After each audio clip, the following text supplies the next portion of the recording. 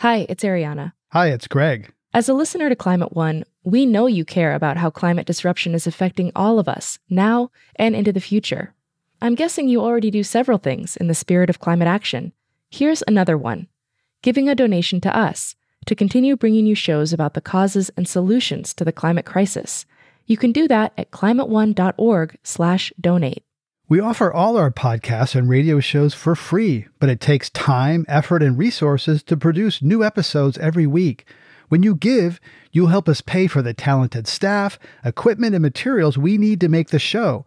And you'll join a group of other dedicated funders and community supporters who keep Climate One on the air. If you're inspired by the guests and conversations we curate, please consider making a gift today at climateone.org/donate. Thank you for your support, and thanks for listening.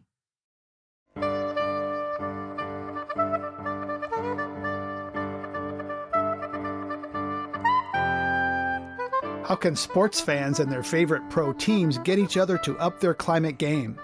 Climate One conversations feature oil companies and environmentalists, Republicans and Democrats, the exciting and the scary aspects of the climate challenge. I'm Greg Dalton.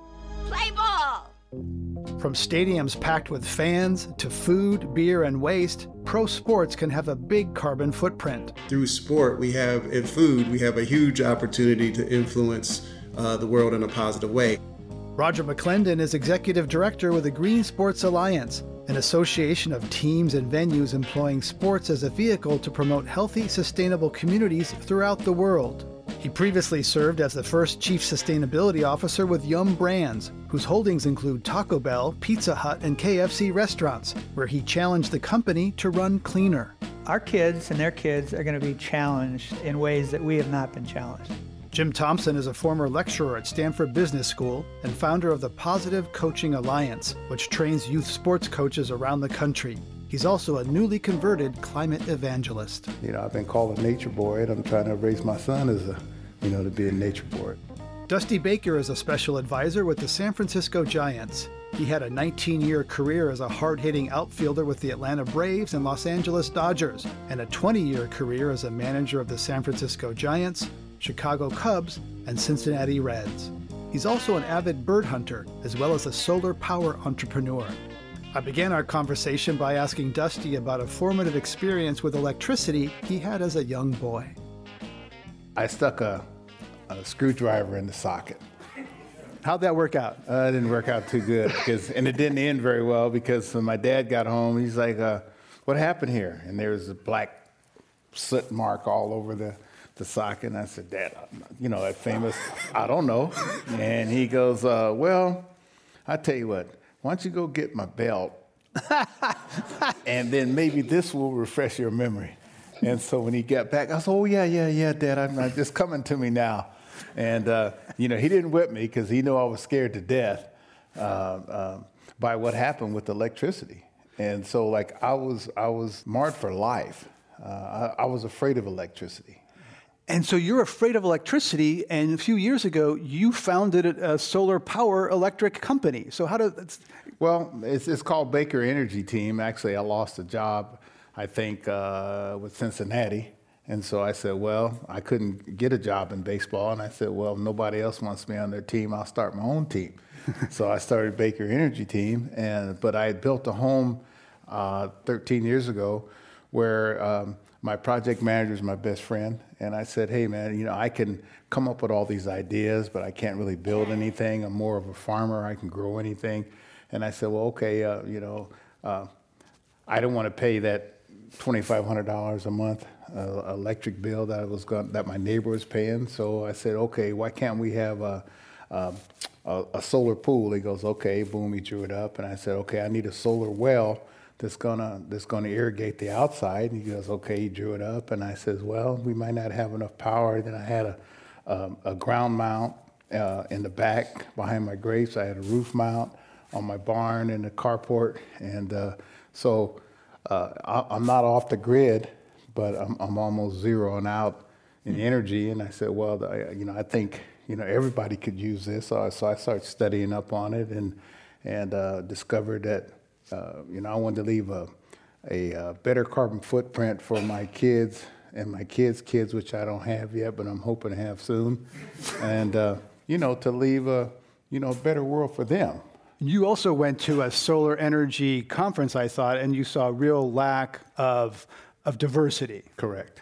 So tell us about that. I went to, actually, I was in Chicago, and I met a gentleman in the hotel bar, imagine that, and he says, "Hey, I heard you like the pheasant hunt." And I says, "Yeah." He goes, "I'm from Iowa, but I live in San Diego." And so I says, "Yeah." He says, "Well, I want to hunt with you." And so he gave me a card, and I said, "Well, okay, I'll call you." Well, I didn't call him. And then the next year, I was in the same bar in a hotel, and the same guy said, "I thought you were going to call me." So I said, "Oh, here, man, give me another one. I will call this time for sure." So he says, "I'm Ted Roth, with Roth Partners." And he says, "Come down to our conference that we're going to have down in Newport."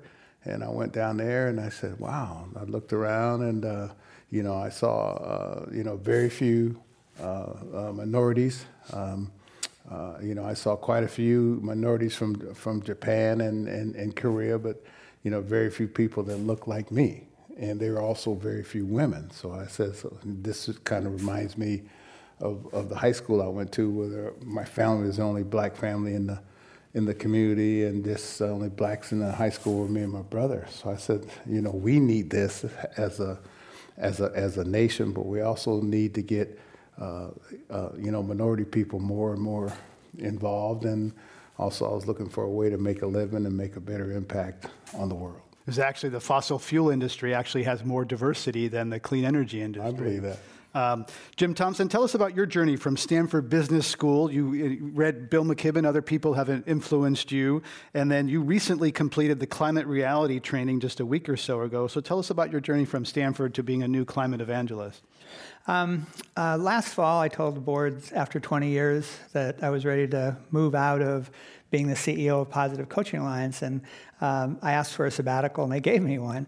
And so I've just been reading and studying and talking to people, and the more I learned about the climate crisis, the more depressed I got.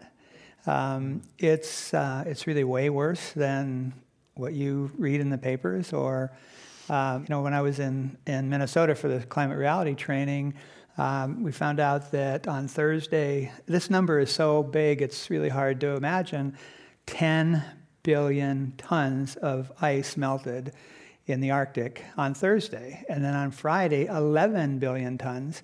And the event I was at, there was a lot of scientists there, one from the University of Minnesota, and somebody's asked him, can this be turned around? And he said, yeah, if we turn everything around, that ice might come back in 1,000 years. So the more I learned about it, and then the other part of it is, a friend of mine asked me the other day, why is this so important to you? And I said, I've learned a lot from starting Positive Coaching Alliance. We have 18 chapters around the country, $11 million budget. We did almost 3,500 live workshops all around the country last year.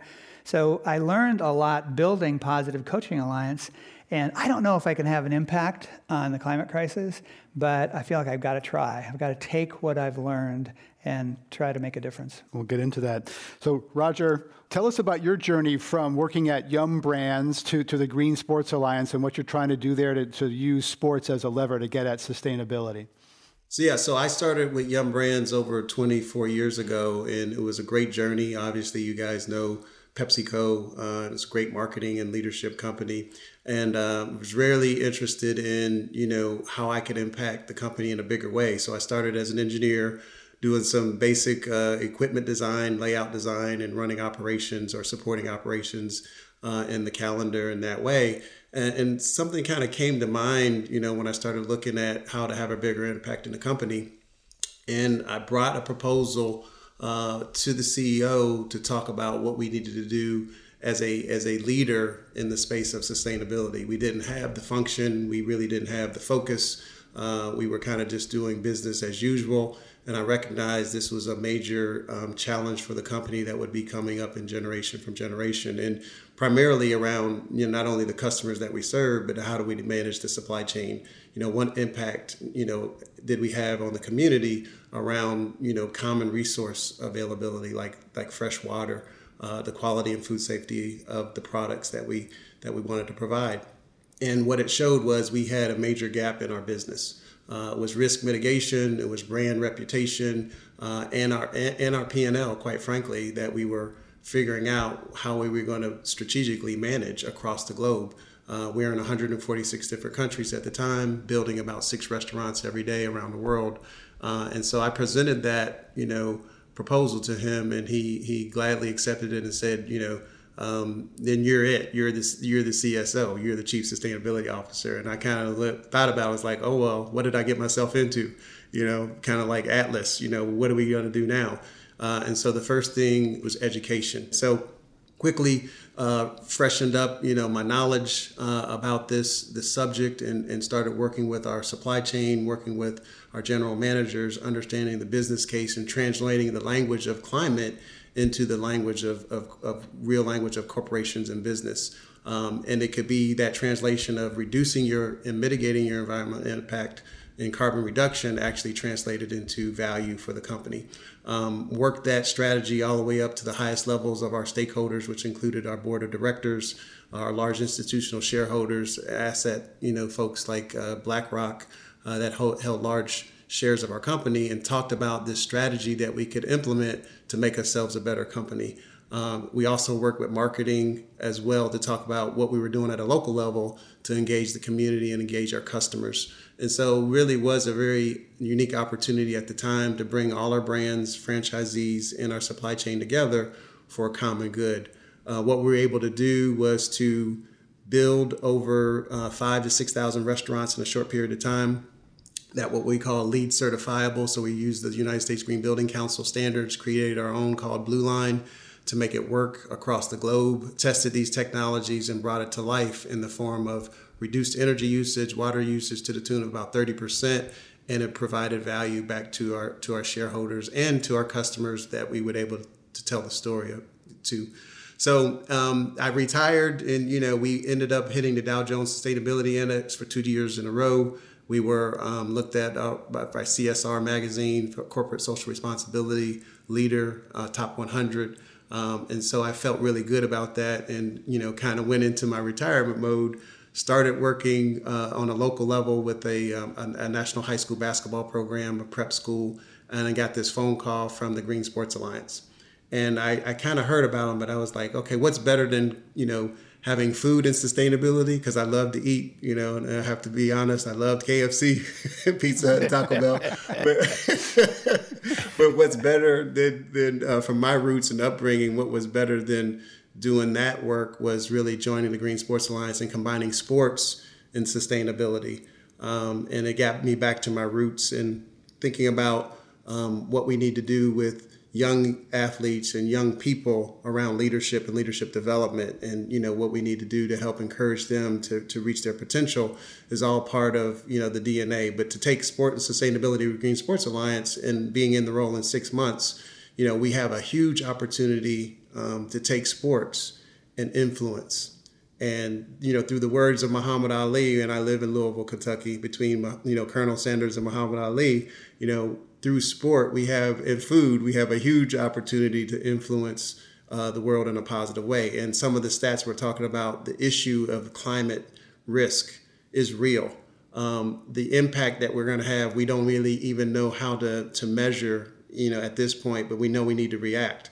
So my goal with the Green Sports Alliance, working with ESPN, Major League Baseball, Major League Football, NFL, USTA, all the sports teams together, is to channel that energy and that influence for positive gain for humanity. You're listening to a Climate One conversation about how pro sports can be a climate player. Coming up, we'll ask what professional athletes can do with their star power to get their fans talking about climate. It's quite a challenge for the athletes, especially when you spend all your life trying to get to this goal and you realize it's a very limited period of time. And also there's somebody always trying to take your job. That's up next when Climate One continues.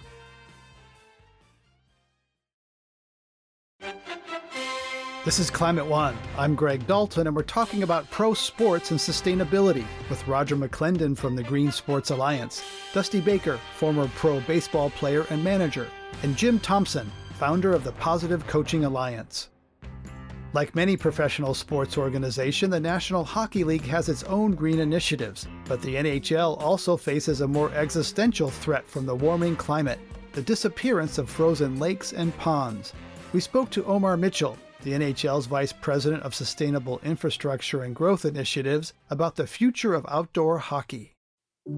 Ice hockey is very unique compared to any other sports. Think about baseball, football, basketball that don't require as much infrastructure. You need a field, you need a court.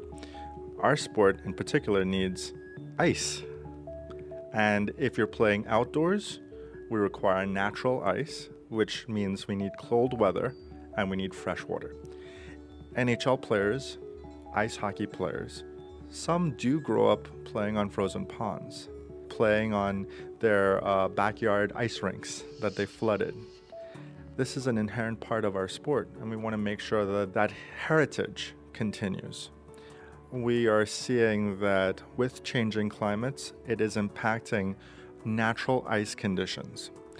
Rinkwatch has estimated that in the next decades, weather conditions will adversely impact natural ice conditions in eastern Canada. Potentially, it could hold true for other parts of Canada and other parts of the US, especially in the northern climates.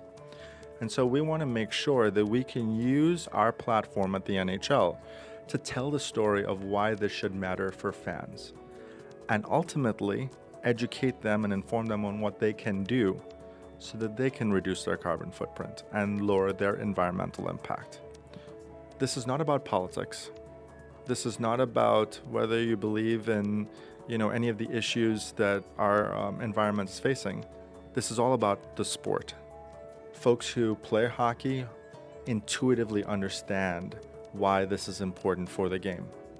If we can educate our millions of fans, those are the millions of fans that if they just adopt one thing in their life, in their house, in their schools, that's where you're going to have significant impact. That was Omar Mitchell, the NHL's Vice President of Sustainable Infrastructure and Growth Initiatives. So Roger McClendon, that looks like some pretty serious challenges there for National Hockey League. How are they translating that into sustainability initiatives? Because this is not just a luxury for them. This is the core threat for their sport. Yeah, from Commissioner Betts to Kim Davis to Omar, that leadership team at the top really take this seriously. And they're doing things about it. So from technology that we talked about with the LA Kings on, how we reduce our energy usage and, have a better ice rink environment, to leverage that technology and then share it across, so that's something internal when you think about Sustainability 1.0 is what you can do within your operations to make an impact. And then we talked about Sustainability 2.0 is fan engagement. But when it comes to bigger areas of impact, it talks about policy change and what you have to do at the higher order. That's where we need the support of everyone to take this, to the next level. And NHL is leading in that. They were the first sports team to take it and do a full sustainability report. So they are leaders in their right. And, obviously they're the most affected right now, but they are leading the way, and we appreciate that leadership. The NBA's Portland Trailblazers are one team that going outside its venue to shape fan behavior. Octavia Chambers manages the team's Live Greener Challenge and says the team is focused on life outside the stands. I spoke with her earlier. We really focus on our sphere of influence. So what can we do to positively impact the folks that are around us and the folks that people think that they may not have the authority to impact?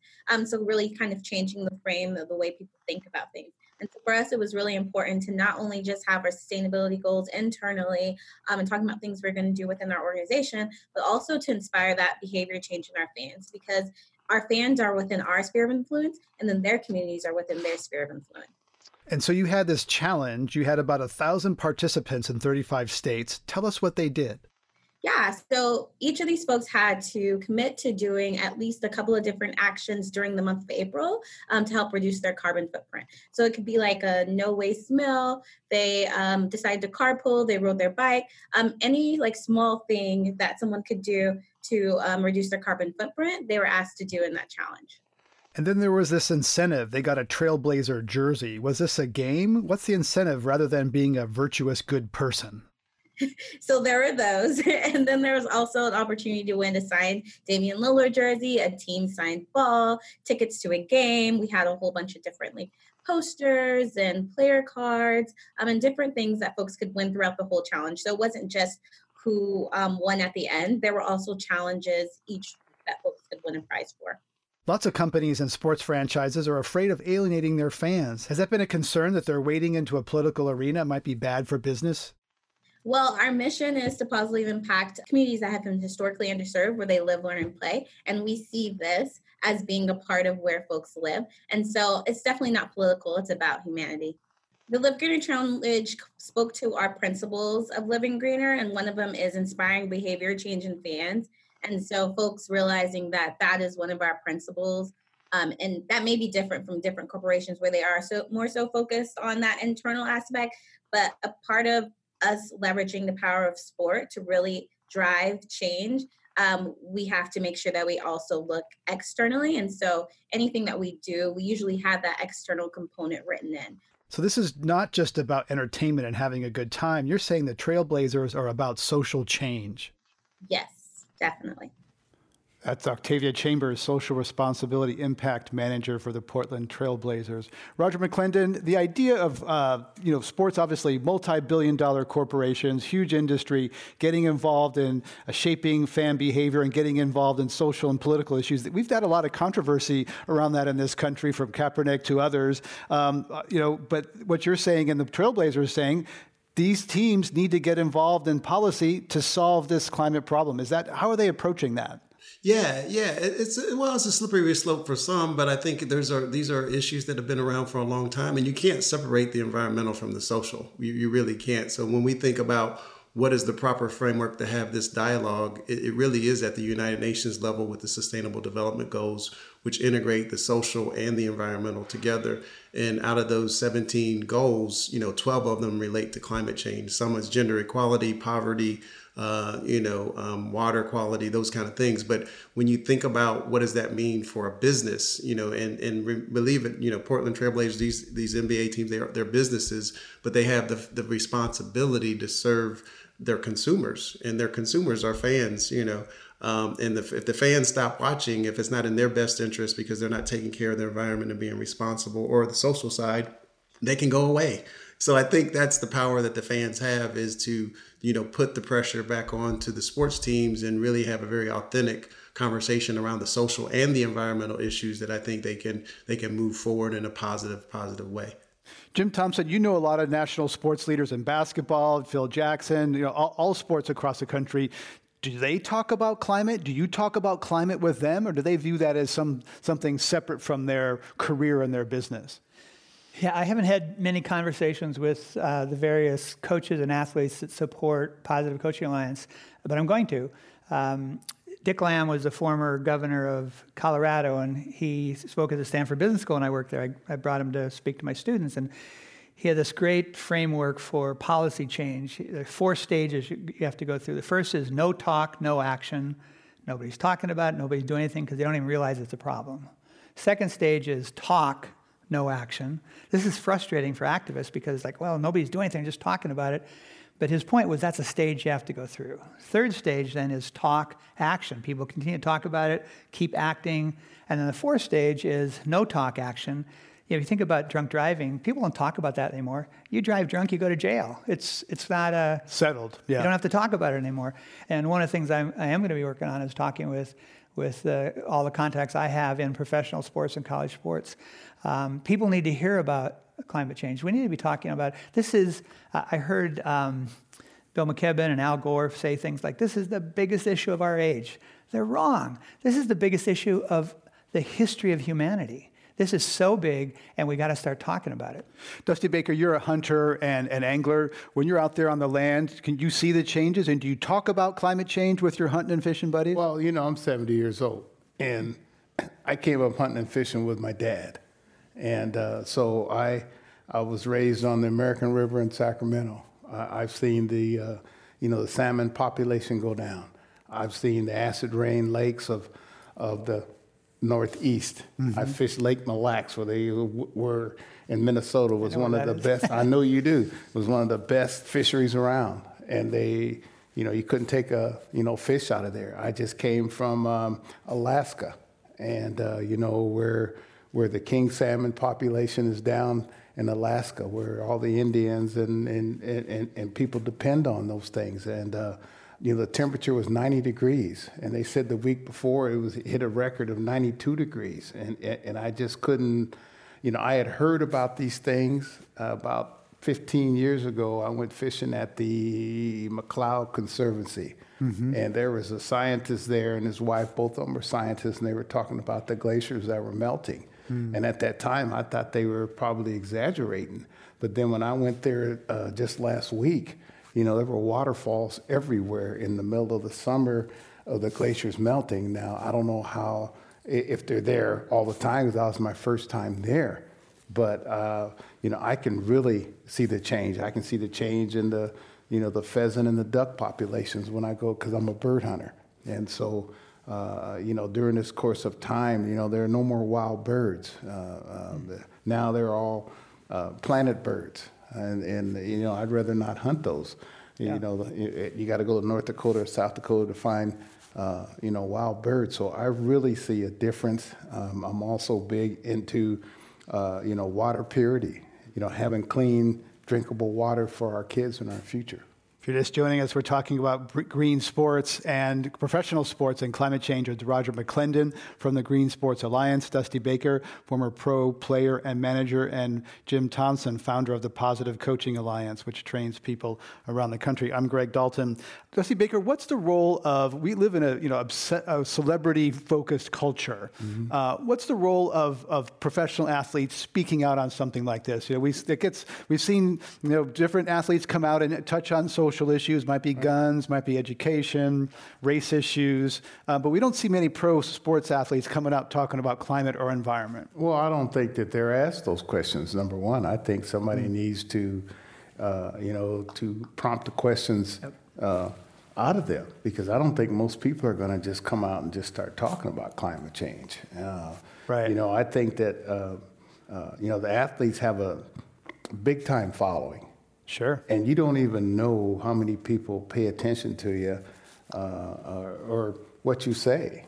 And I didn't pay attention while I was in the game. I got people coming to me all the time, oh man, I love this interview that you were talking about with Rennell. I love this that you said on social media. And see, you don't really have an idea the impact that we have on people. And like I said, I'm proud to be 70 years old. You can tell. But when I see kids that now they're 40 years old, and they're telling me what an impact I had on them at their junior high school or their elementary schools, that Dusty helped put me in a direction, just like somebody helped put me in the proper direction to get to where I am now. I'd say that whatever athletes care about, a lot of athletes have an issue. For Steph Curry, it's mosquito nets, right? Yeah. Well, mosquitoes are more dangerous and prevalent in a warmer world. So climate change is a mosquito issue. Well, I just came from Alaska. They have something ridiculous, 32 different mosquitoes or something like that, and then the mosquitoes, and they're growing and they're coming. Yeah. So Roger McClendon, why don't we see? You're part of talking to all these different teams across different sports. Where are the athletes? Where are the celebrity voices? It's one thing to say we're going to have clean energy in the stadium and compost, et cetera, but it's another to have the people with the real power, the athletes, get out there and message on this. We haven't really seen that. Why? Yeah. I think it's a challenge for us. We do have some leadership, OV and, some other folks that I can mention, that may have been in the sport, and at the time, they become passionate about it, but they're far and few in between. We have a huge opportunity to kind of relate what we're doing with some of their cause and purpose. And I think we have to go broader. And we have to engage the athletes where they are. And I think as we explain and help them understand, I think more athletes will jump on board and take this up as a cause. So there's a lot of work to do in that space. Yeah, I think it's a lot of, you talked, Roger, earlier about bridging language, climate language to corporate language. I've had conversations with Steve Kerr a little bit. I interviewed him during a climate summit a few years ago, that a lot of his players are concerned about urban violence. Well, we know one of the strongest statistical sets of data we know is that when temperatures rise, violence rise. There's more people honking their horn. There's more fights at ballparks. There's more violence. People get cranky when it gets hot. So there's all kinds of violence between countries. There's spousal abuse goes up, domestic violence goes up. So if you care about violence, you care about climate, because when it gets hotter, people get cranky and they start to fight. Jim Thompson. Yeah, I think the way to think about the climate crisis is that it's a threat multiplier. There's a lot of talk now about immigrants on the border, and my daughter-in-law was down in Mexico on the border volunteering. It's a really tough situation. I can't remember a single time in the mainstream media where there was a connection. People are coming from Guatemala because they can't make a living anymore. There's a drought there. So whatever issue we're interested in, climate change is going to make that issue worse. We've got to, and I want to just say something. There's a couple times it's been said, this isn't political. During the Second World War, people had victory gardens. Victory gardens did not win the Second World War. I like to think about, my mom was Rosie the Riveter. She worked in San Diego making bomber doors. There was I call it toasters to tanks. There was a mobilization that our factories stopped producing consumer goods and started producing war goods. And I think we need the kind of mobilization. This issue is so big. We need the kind of mobilization bigger than Second World War, and we're not going to get that without political change. The difference was, though, in World War II, there was a villain with a human face, right? We had Hitler, Mussolini, Japan. So in climate, we're all conflicted because we're part of the problem. We can blame China or blame the oil companies, but we're part of the, if North Korea was causing climate change, we'd probably be doing that, but we're partly part of it. I think we're going down a wrong road if we say we're all responsible for this. There are people, the fossil fuel companies, for example, the leaders of that, they are producing, they're producing the equivalent of Hiroshima bombs into the atmosphere on a regular basis. That has to stop. We've got to keep oil in the ground.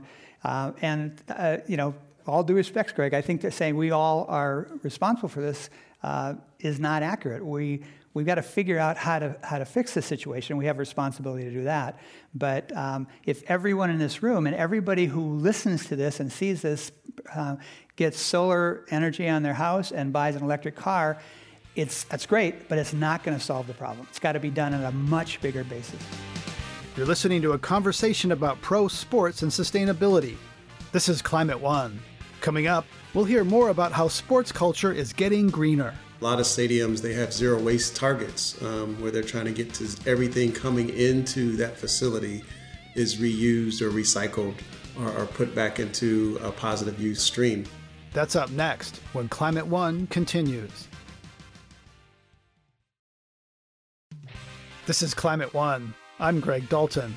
We're talking about how pro sports can be a climate player with Dusty Baker, former Major League Baseball player and manager, Roger McClendon, Executive Director with the Green Sports Alliance and formerly Chief Sustainability Officer with Yum Brands, and Jim Thompson, former lecturer at Stanford Business School and founder of the Positive Coaching Alliance. Let's pick up the program heading into the lightning round. True or false, Dusty Baker, you once smoked a joint with Jimi Hendrix. True. I was 18. True or false, Roger McClendon, reducing meat consumption is one of the biggest actions a person can take to reduce their climate impact. True. That means fewer trips to Taco Bell, KFC, or Pizza Hut. But no, let me qualify that. We do have a vegan option. You can still come see us at Taco Bell. We have a vegan substitution. So yeah, when he goes to KFC, does he eat vegan chicken? Burger King has Impossible Burgers now. True or false, Jim Thompson, you admire Al Gore. Yes, true. Also for Jim, if he had really fought, he could have become president. I believe that's true. Dusty Baker, true or false, after this Climate One conversation, you will find a way to talk about climate change more around baseball players and fans. True. Roger McClendon, true or false, the NBA is the most socially progressive pro sports league in the country. I think so. And I think their leadership inside, the NBA, especially LeBron James, I'd have to call him out. He's doing a lot to help with social issues in the community. So I think they do have the bones to kind of support that movement. True or false, Dusty Baker, when it comes to hiring and firing skippers for Major League Baseball, black managers get no look or a quick hook? Both are true. Association. You don't want me to elaborate, but that's I know you've been there twice. This is an association. Dusty Baker, your favorite band that you saw perform at the 1968 Monterey Pops Festival? Jimi Hendrix. Jimi Hendrix. Dusty wrote a book called Kiss the Sky about his mother gave him, when he was 18 years old, gave him 2 tickets to Monterey Pops where he saw... That was my graduation present, and the use of the Rambler station wagon and $20. And we showered on the beach and act like we were coming out of the water, so we didn't stink. Dusty Baker, your favorite park in professional baseball, other than the one that currently employs you? It's not going to be popular around here, but Dodger Stadium. Jim Thompson, if you could convert one sports star to a climate evangelist, who would that be? Well, I'm going to answer twice. It would be great to have an athlete like LeBron James and a coach like Steve Kerr. Roger McClendon, your favorite venue for watching professional sports? I think LA Live. I love that whole new remodel there, and it just for the community. I love that atmosphere. So the old Coliseum probably was my most favorite because of the energy in there. But I think LA Live is a nice location. Also for Roger, one pro sports owner who's a true leader on sustainability and climate.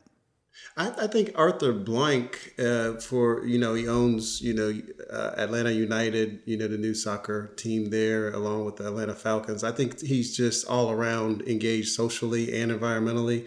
What they did with the investment to have a LEED Platinum facility with the Mercedes-Benz Stadium is incredible. So he didn't have to make that additional, hundreds of millions of dollars of investment to get the LEED Platinum, but he did because of what it means for the environment and the community. Last one. Dusty Baker, you have companies that make wine and electricity. Which one is more fun?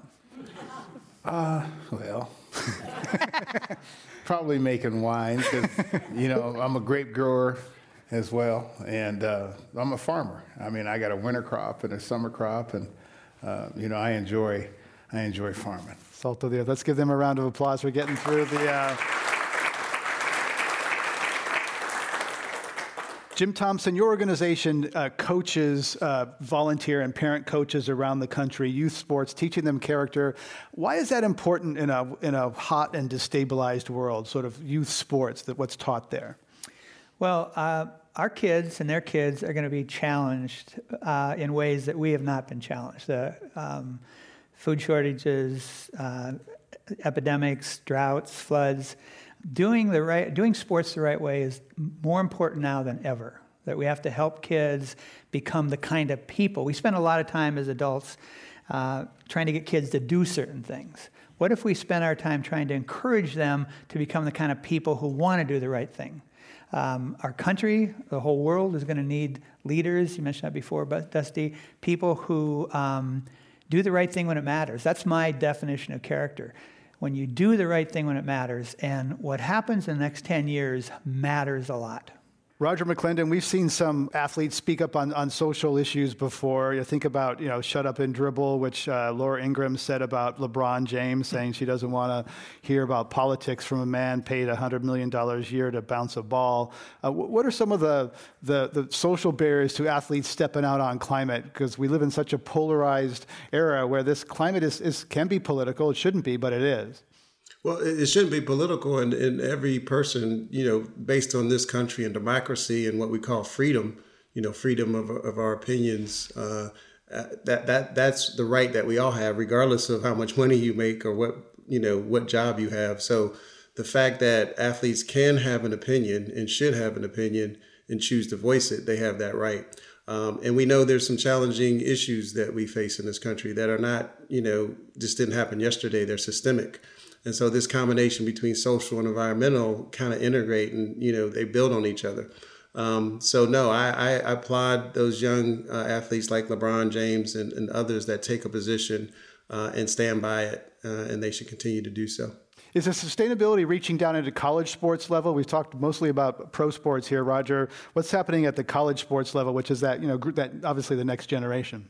Yeah, absolutely. We're, our kind of theme and tagline for the next decade, and we're going to be coming up on a decade-year-old in our next summit at the US Bank Arena in Minneapolis, is around what we call playing for the next generation, and leveraging the Sustainable Development Goals framework to really manage, our focus and what we're going to try to impact. I believe that if we could focus on youth and youth engagement, which has been talked about on the stage, climate action, not just talking about it, what can we do? And then infrastructure, around smart city and smart city development, where we're talking about closed loop and regenerative systems, where we're actually pulling carbon out of the atmosphere to improve our situation. So I think we have to leverage that technology and these frameworks to really drive action that's impactful. If you're just joining us, we're talking about pro sports and sustainability with Climate One with Dusty Baker, Jim Thompson, and Roger McClendon. I'm Greg Dalton. Welcome to Climate One. Thank you. My name is James Goldwyn. I'm a policy analyst. And this question is for Dusty in particular, but I would like to hear some of what the other panelists have to say about this. So, the Giants have received the Green Glove Award from Major League Baseball for the past 9 years in a row for sustainability. And that sounds great, except none of the other 31 Major League franchises have ever even been considered for this award. My vision of a ball game, right, whenever I go to what's now Oracle Park, it's foil-wrapped hot dogs, it's plastic beer cups, seagulls. These are pieces of trash that are bought at the rate of tens of thousands per game, right? And they can very easily be replaced with compostable alternatives, mainly paper. So my question is, these are really tangible steps that we can take to reduce the carbon footprint of the game. But what are some other steps that Major League Baseball, either at the commissioner's office or the players in the dugout can do to really sort of get the conversation moving in the right direction and bring in some of these other franchises and fan groups towards our overall efforts of stemming climate change? Thank you. We'll let Dusty swing at that, and that's really where Roger's works too. Right. I mean, that was a great question. I think that we have to start, like I said, through education. Number one, I remember I was in Cleveland probably about 10 or 12 years ago, and they had like a solar contraption up on the stadium. And I was like, man, what is that? And they've hence taken it down. But I mean, I think we can start with LED lights. I think we can start with solar or even some form of, cogeneration, to save some energy. I think when the stadiums really come forward and do something about it to bring about awareness from everybody else that comes into that stadium to notice. I know it's disheartening to me because one of my favorite channels is, either History Channel or National Geographic, which I started studying National Geographic when I was like 10 years old. My mom went out on the limb, and when I look and see how much plastic is in our ocean or how we're just screwing this whole thing up. Like I said, I can't stress the amount of education, and we have to realize that money is not everything. Everything's not about money and making a dollar. I understand because I'm in business as well, but we have to take care of Mother Earth, number one. Roger, can you address the waste at stadiums? Yeah, absolutely. It's a very great question from our audience. And, in a lot of stadiums, they have zero waste targets where they're trying to get to everything coming into that facility is reused or recycled or put back into a positive use stream. And many stadiums are successfully doing that. US Bank Arena, when they opened up their stadium, they're now LEED Platinum with some of the advancements, and they have a 91% when they did the Super Bowl, that event alone, capture rate toward a zero waste goal. So the way you do it is, you have to invest, and so you try to get to a neutral cost. But even if you have to invest and spend more money, I think it's worth it for the branding that you get. and you have to look at what's coming in from your supply chain to make sure those materials are compostable. There's bioplastics through companies that supply those materials for the simple fact of reclaiming them and then putting them back into a compost system that can go back into the earth as reusable nutrients and materials. So it can be done. So I think, one opportunity for fans is to hold those stadiums and those teams accountable. They look for that input. When the fans or the customers start saying this is important to them, then usually, businesses start to listen, right?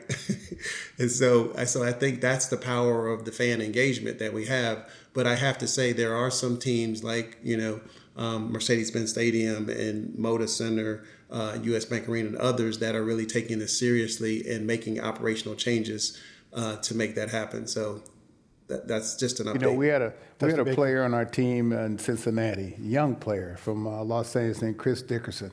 And he was the first player that I saw that turned, he's no longer in the game, but he turned a business into collecting waste at all the stadiums. And, I was proud of him. And the second one that I met, like I explained, was young Matt Keel's son, Shane Keel. So there are some athletes out there that are trying to do something. Make a difference. Welcome to Climate One.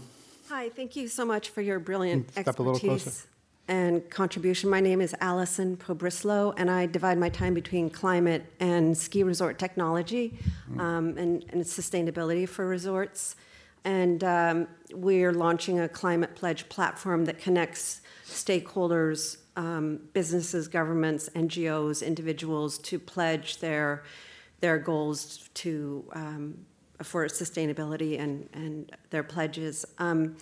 My question is, how do we galvanize all these entities and have them work together? And I think we're all speaking to the choir here, preaching to the choir as far as everyone is on board here and everyone is interested. But you'd mentioned that some of the players, they spend their lives, it's their life dream and goal to be a player. But if you look at someone like Greta Thunberg from Sweden, she's protesting on Fridays, and now there's hundreds of thousands of students because they feel they have no future. So effectively, it's really not, it's less about, what us individually and more about us collectively, because we really don't have long. Thank you. Roger, what are some of the sports that are hard to reach? Think about NASCAR, sports that are either more conservative culture or because fossil fuels is at the center of what they do. How are you reaching sort of those harder reaches? Yeah, I think NASCAR, because of what they do, inherently seems to be a challenge. But, racing and, looking at, the electronic, cars, is kind of a growing opportunity, right? You have to regenerate your business model, or you become a dinosaur. If you don't think about the future and the implications of your challenges and your risks today, you won't be around tomorrow. So I think you can have honest conversations around the business model and challenge them. So NASCAR Green was in effect, and I think they're wanting to refresh that and talk about it. But there are, sports that are leading, that have been leading, from a social and environmental cause. The USTA with the leadership of Billie Jean King and, breaking that barrier around gender. I mean, all these things are kind of related. And some of those brands and leagues are at the forefront of the climate discussion. We do also have a pledge through the United Nations Sport for Climate Action, where we asked folks and members of us to take a pledge. We did a webinar to educate them about what they can do, because I think the biggest challenge, even from a personal standpoint, is what do I really do to make a change and make a significant change? And so I think that's the educational part, and electrification, getting off of fossil fuels, understanding the production and manufacturing systems across the country on raw materials and goods. I mean, we really have to go after what's going to have the biggest impact as we start to think about this strategically, but bringing others along with us, especially folks that can help with policy influence, when we go to the polls to vote, I think is the biggest weapon that we're going to be able to have collectively as we move forward. The Golden State Warriors signed that UN declaration on climate. I should mention that we invited Kim Stone, general manager of the new Chase Center for the Golden State Warriors, to join us today, and she wasn't able to join us. Last question, welcome. Hi, my name is Steve Hams. I'm a volunteer, have been for the last 5 or 6 years with Citizens Climate Lobby. I lead our business climate leaders. We work with businesses to join us in advocacy, and we've actually just recently started working with Roger and the Green Sports Alliance, which I'm really excited about. I really love these, the ideas of getting major sports figures and teams to speak out about climate and climate policy in particular. My question is, rather than trying to reach them individually, is there an organization that you think would be, it's kind of like reaching the executives of a company, right? Do you think there's one of the organizations within sports, like the Players Union, for example, or leadership of one of the leagues that we could work with to really get behind this and create an opportunity for their players or their employees to get behind something that they're advocating for? Thank you. Dusty, who would players listen to? Yeah. Well, I think, the Players Union, as you mentioned, would be a great place to start, but also you have to start with Major League Baseball, on the other side. Because if one side does it, then the other side is going to do it. They don't want to be left out. But there are certain organizations that are more conducive, to believing in. I think the San Francisco Giants and the Oakland A's, especially in the Bay Area, and the open-mindedness of the Bay Area, resonates tons as far as possibly getting something done. There are other organizations, but certain parts of the country are more readily acceptable to the change that we're trying to make.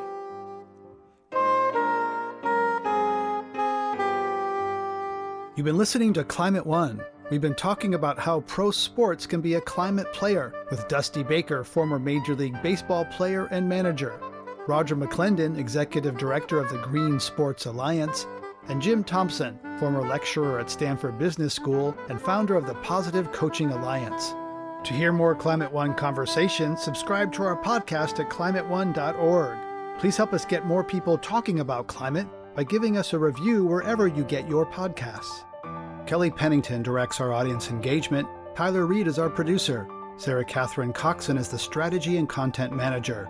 The audio engineers are Mark Kirshner, Justin Norton, and Arnav Gupta.